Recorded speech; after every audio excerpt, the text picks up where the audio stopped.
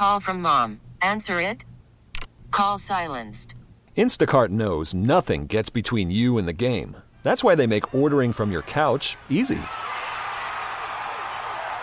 Stock up today and get all your groceries for the week delivered in as fast as 30 minutes without missing a minute of the game. You have 47 new voicemails. Download the app to get free delivery on your first 3 orders while supplies last. Minimum $10 per order. Additional terms apply. Hey, Rob Bradford here. I have set out on a mission with my good friends at FanDuel to prove what I have known for some time. Baseball isn't boring. Now I have a daily podcast to prove it with some of the most notable people in the baseball world, screaming baseball isn't boring from the mountaintops, or at least agreeing to come on our show. Players, managers, GMs, and yes, even the commissioner of baseball, Rob Manfred. It has been a constant wave of baseball's most powerful voices. So join the revolution. Subscribe and soak in Baseball Isn't Boring. Listen on your Odyssey app or wherever you get your podcasts. You'll be glad you did. 97.1 FM Talk. On demand audio. I know this is a big boogeyman issue with gerrymandering, but put your feelings about gerrymandering aside and understand that we're talking about something that is actually happening. So yes, we'd all like to see dumb gerrymandering outlawed and replaced with a better system, but nobody's figured out what that system is yet. So here's the way it's playing out in 2022. Really short background for those who don't know, who are just trying to catch up on what is involved in gerrymandering and redistricting in general. Every 10 years, the census happens in the year that ends in 0. So this year is 2020. Weird year. Happened, but it was delayed. It really hasn't affected the redistricting. It was just, it shortened the timeline for the states. So they do the census, find out the populations of the states.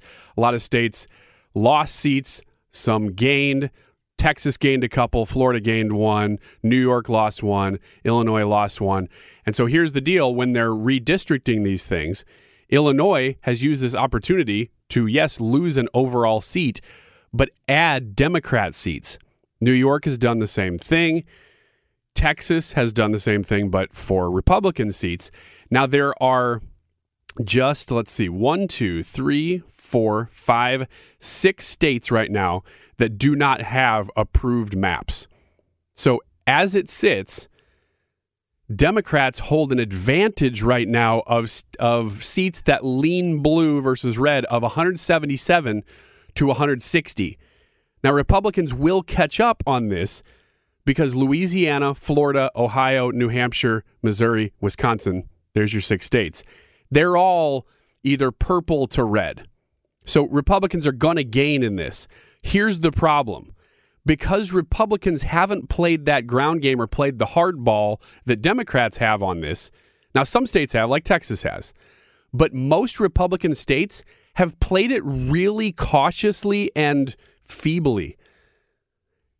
Especially states like Florida and Missouri, they control the entire legislature and the governor's office. They can redistrict however they want, and they're not being aggressive. And in states like Illinois that are being aggressive, they're actually gaining on the Republicans overall because of that. No idea why Republicans are doing this, especially in Missouri and especially in Florida, but that's what's going on.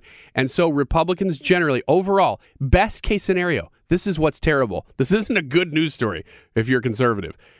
Overall, best case scenario, if Florida goes all the way with DeSantis's map, Missouri even does a 7-1 map, which they're not going to probably do. But if they do, Republicans will have a 203 to 191 lean Republican map. That sounds okay. It won't be that. That sounds okay, except that that's a 10-seat gain for Democrats over the last 10 years and a 5-seat loss for Republicans over the last 10 years. Get more at 971talk.com.